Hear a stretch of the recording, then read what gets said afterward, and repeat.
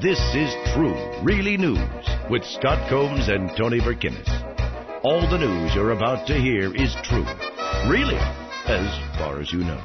Swaziland will ban miniskirts in schools to try to halt the spread of AIDS.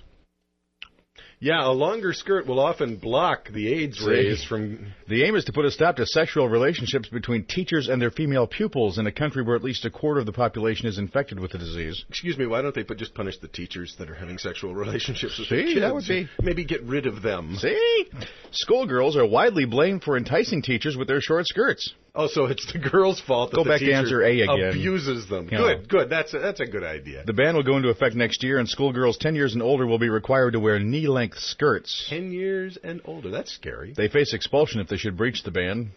It was, if you remember, 1969, Swaziland banned all miniskirts for morality reasons, but the order lapsed because it was difficult for police to, actually enforce the dress codes in public. Mm-hmm. A ban in schools, they think, will be easier.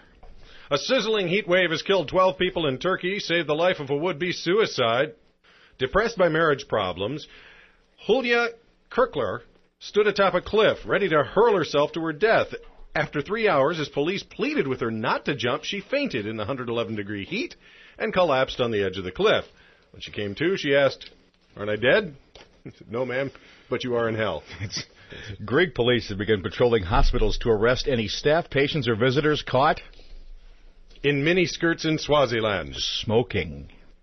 Greek police are actually patrolling hospitals now to arrest staff, patients, or visitors who are smoking in hospitals.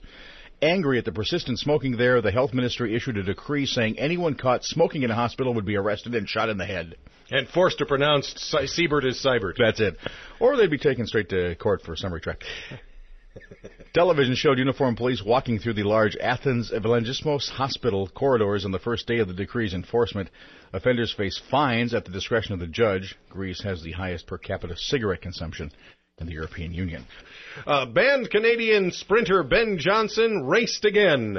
But the prize was not a medal, it was his wallet with $4,736 in it. Yeah. 38-year-old said he'd been robbed by gypsies who distracted him as he was walking down Rome's elegant Via Veneto to go to change some money.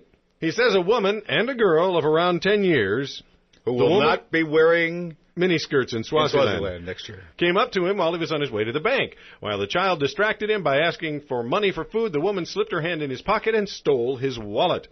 The former 100-meter world record holder, with the help of drugs, sprinted after the thieves and caught the girl. But the woman managed to do what many world-class athletes couldn't, outsprint him. Oh, how the mighty have fallen. Johnson called the police to report the stolen wallet and demand more injections. I should be able to capture a gypsy woman. You've been listening to This Is True, Really News with Scott Combs and Tony Verkinnis.